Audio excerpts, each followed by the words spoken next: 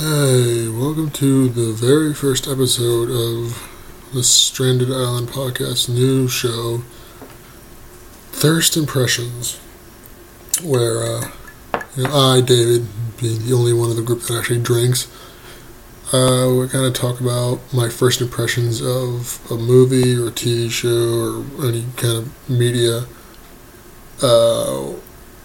My first impressions while I have a few drinks,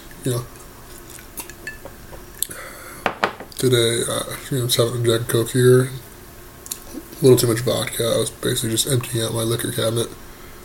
Just had a bunch of almost empty bottles, Alright, but whatever. Today, I'm going to talk about that new stop-motion animated movie, Kubo and the Two Strings. No, I have done no background search or research on this movie. I just went in, a couple of friends, to see what it was like, and I guess I'm just gonna talk about it. This is by no means a full review, and this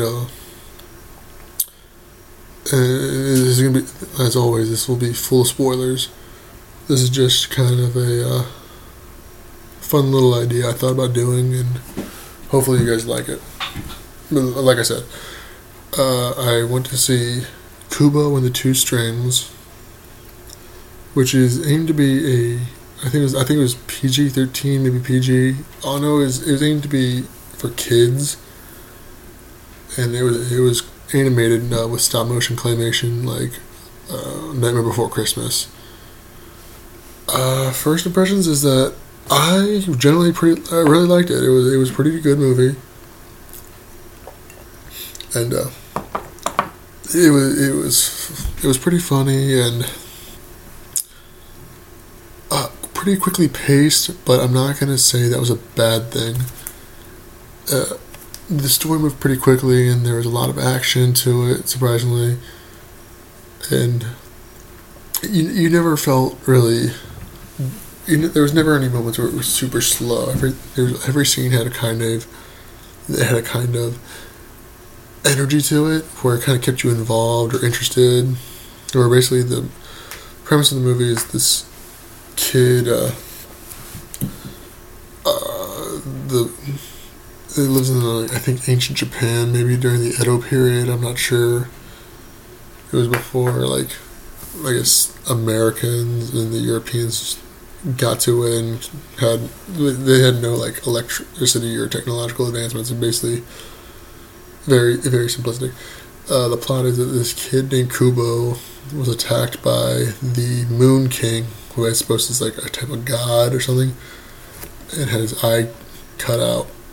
So he walks around with a eye patch, and his mother, is the one who saved him, and she's always telling him, don't go out into don't go out at night, or else they'll find you. Some shit happens, and Kubo ends up, staying out past night, and then his mom is, defeated by these two women that his two aunts. Oh, by the way, the Moon King's his grandfather, and he killed his Kubo's father, who was like a great warrior or samurai or something. And so Kubo sent off on this adventure to go find these 3 magical pieces of armor: a sword, a breastplate, like body armor, and a helmet.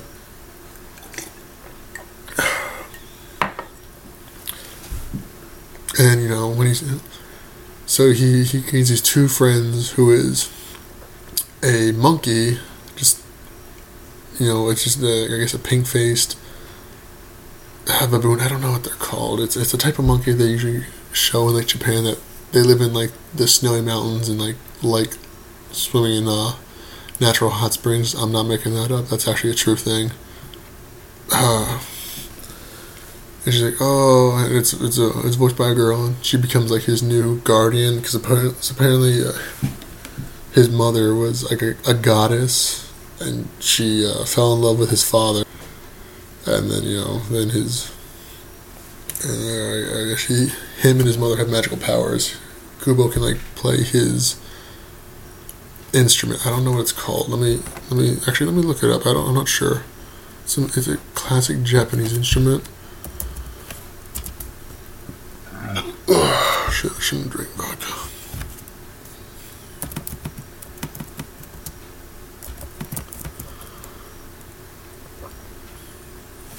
Oh, there it is. What's this thing called?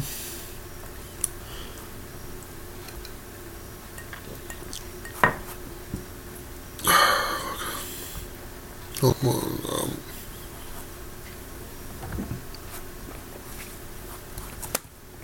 fuck.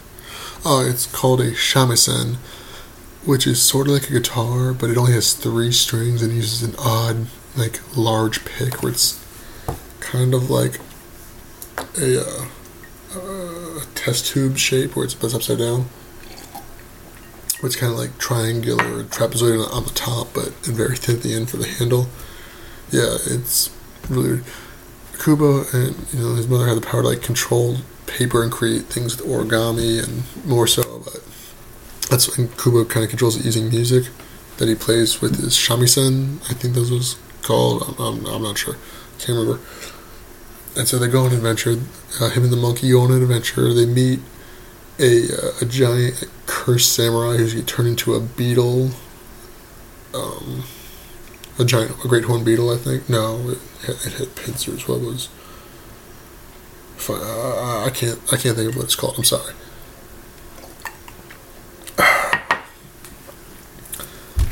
And they go on adventures, and then they get attacked by his aunt, like these creepy women in black, wearing these kabuki masks, so you can't see their actual faces, and they can fly, and they carry like one carried like a chain sickle, and the other one carried like not katanas, but like two short swords.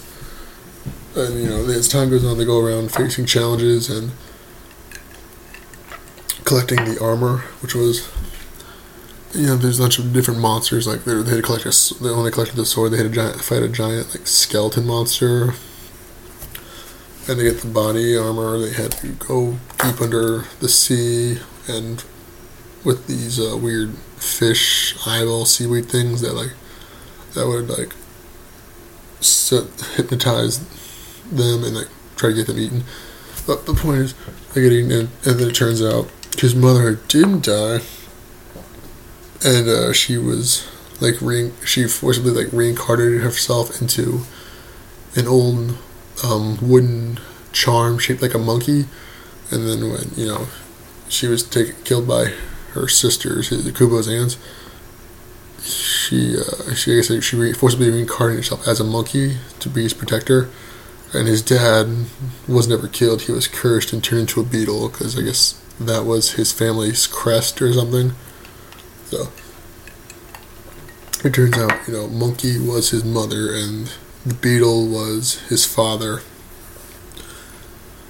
Yeah, when they introduced that the monkey was his mother first, and that was a pretty big surprise because you just kind of thought she was like a guardian spirit, not his actual mother. But after that, the fact that the beetle was his father, cursed, that was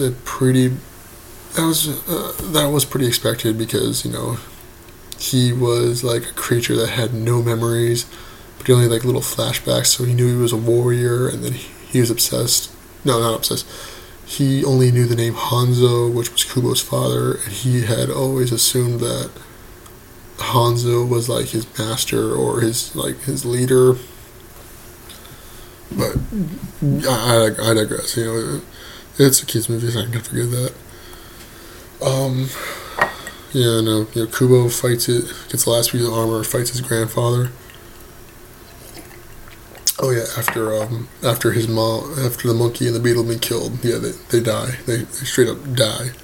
So Kubo collects the helmet and then goes to fight his grandfather. Did I say his uncle? No, it is his grandfather, the Moon King, who doesn't hate Kubo. Turns out he loves Kubo, and the reason he scratched out his eyes so that he wanted to stretch out both of his eyes so he'd be blind to humanity, and that he's like, oh, you can join me in the heavens if you are. You can become immortal and forever. And it was kind of weird because like, oh yeah, and both his aunts were defeated. I guess so. I guess they were dead, as well as Mirrors. So then he fights his grandfather using the sword and the armor he got. His dad turns into a giant koi fish, which I think is a Japanese or Chinese proverb for the moon. It might be Chinese. I said Japanese. I don't know. I'm not racist. I'm pretty sure it's Japanese, but wait, it had origami. I'm pretty sure origami is Japanese. I think. I'm pretty sure it's Japanese in nature. So, yeah, he uses his sword and he fights his grandfather. I keep saying uncle. Why do I keep saying uncle? Whatever.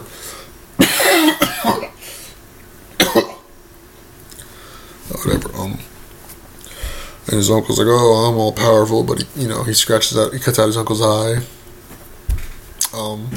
His uncle's like, oh, I'm all powerful. So he blasts Kubo away. He's like, if you want to be a human, you can die like a human. And then Kubo gets rid of his armor and shit, which I still don't really understand why. And then, takes his Shimara, I forgot the instrument. Like, all the strings are broken off. So then he uses his hair from his mother he got, which they did in like the very beginning of the movie. He turned into a bracelet, he carried it. And a string from his father's bow, which he turned into a bracelet. And he puts it on, that's the two strings, ha ha ha. And then he takes out his own hair, a piece of his own hair, and then puts it on there in his instrument and tightens it up so he can play his instrument again. But that kind of pisses me off. I get the two strings part, but it should have been the three strings, because he's like, oh, it's him, his father, and his mother, all come together to defeat the Moon King, their foe. But I don't understand why they call it the two strings. I get it, but like it doesn't make sense to me.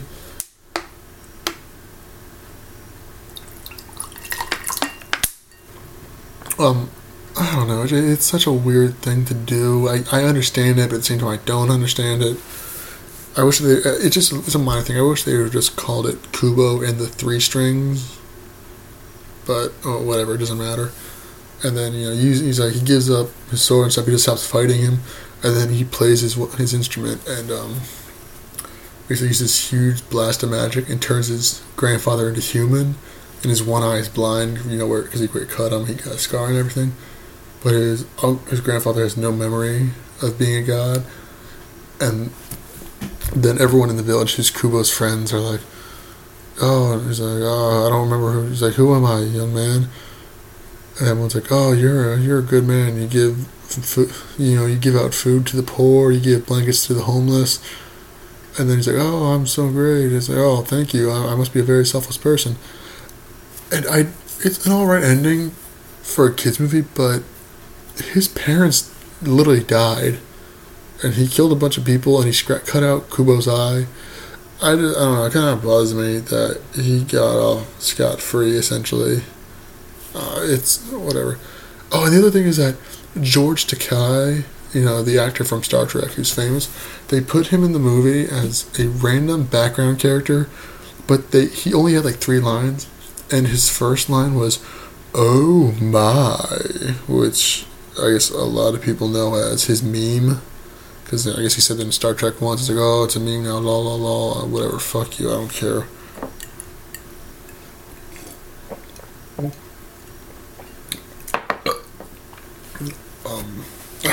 And then he has like another line at the very end of the movie, and I like George Takei. I think he's got a great voice, but it pisses me off that they put him in as a joke and literally quoted a meme. Like, they could have fleshed him out to be a more prominent background character, or at least a minor character, but they didn't. Then that's the other thing. Other than Kubo, the beetle, and the monkey, like, none of the characters had any kind of they had nothing that made them stand out. Like, his aunts, they were voiced by the same woman, and she did a great job voice acting. I thought their voices were great, but they never showed anything about them. They're like, oh, my sister was taken away from me, and it's all Hanzo's fault. He tricked her into falling in love with him, and they're gone. Other than that, they really had nothing. They're very one-dimensional characters, and I felt like they could have delved deeper into that.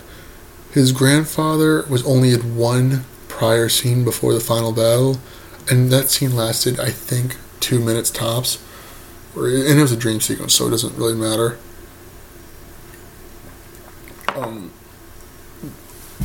Like all the other characters, I can't even remember half the characters' names. I don't even know his mother's name. I don't think they ever said her name, like the actual mother, not her monkey form, I guess.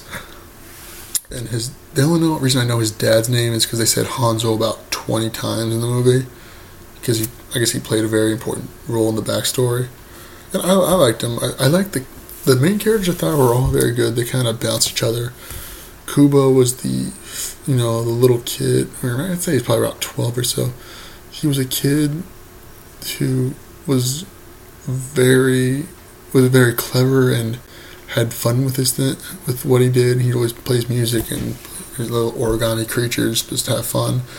Monkey was very overprotective and stern, and Beetle was kind of goofy and silly, but at the same time he was a great fighter and took his job protecting Kubo and Monkey very seriously. I thought the main characters did well, and I liked his grandfather because he was very kind of simple as a villain. Just like, I want you either. It's kind of like Darth Vader, like join me or die, or I guess more the Emperor. I don't know Star Wars, but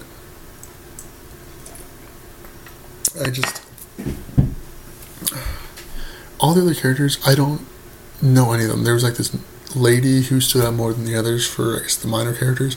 She was like, I guess, a street vendor while Kubo, played music in the street for money. And she was funny. She reminded me of the grandmother from Mulan, which is a great Disney movie.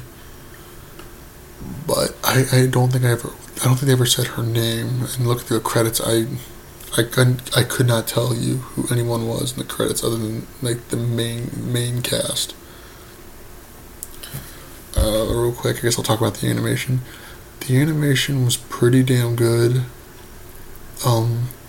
Except for certain like very up close scenes, there were times where it looked a little choppy. But I guess I can't complain. Stop motion is very hard to do. And the whole thing was made with, they modeled the characters and then they took photos and put them in order, shit like that. It may be more advanced than that. I only know like the early stop motion animation. And some of the sets were fucking giant. Like, I think Koopa was about the size of a regular person's fist, about that big. And they had like giant monsters way bigger than that. Ones that took up like entire rooms, or sets that took up entire rooms. The visuals were really good. And I like the style from the movie, and like Monkey's fur, which was very textured, kind of looked almost like cut paper because of the way, because it was a live model and very stylized. It looked cool, and everything visually looked good, but and like action scenes weren't pretty good because they kind of aimed the camera to control where the animation would get more choppy, so they kind of controlled it so that they kind of made up for it with the camera control. The only other thing I thought was kind of cool was at one point they're like sailing, and like they start spearing fish with a bow and arrow and dragging it up to eat it. I think when they chop up the fish, like they chop up the air and make it look kind of fun and I guess almost like anime-like. Then when the fish falls down, originally they kind of close up on it. It's like you're looking at it almost like close. It's like looking at a plate. I think they actually used real fish for that. They dropped it on there. It's like it looked pretty damn real. Then after that, they may have used real fish, but made it really tiny. But they probably like little blocks of jelly or pink jelly with like textures in it. But I'm pretty damn sure the first shot of the fish chunks falling down were real, and I thought that was pretty cool. And I guess I don't know, maybe they did it to save time, but I thought it was kind of funny that they did that. Oh yeah, the humor. The humor was all right. It was nothing like laugh out loud funny, but it was always kind of like Beetle brought the silly, almost not like dad humor, but kind of like the funny guy. And Monkey wasn't really funny by herself, but the way she bounced off other characters was. And Kubo was just a kid. He was kind of silly at times when he wanted to be. And I just think that some of the humor was never like maybe enough to like laugh, like literally laugh, but there was times where I actually smiled and chuckled. I don't know if they were going for like hard humor, but the humor was appreciated. I guess that's it for the very first episode. Thirst Impressions, I hope people like it because, it was kind of fun. There's unlike the main podcast or anything, there's no real prep work to it. I'm just kind of spouting off my ideas and stuff like that. I hope you enjoy it, or I hope you enjoy this, and, yeah. I'll make a few more, and people like it, I'll keep making it. Alright. Till next time. Thanks for listening. Bye.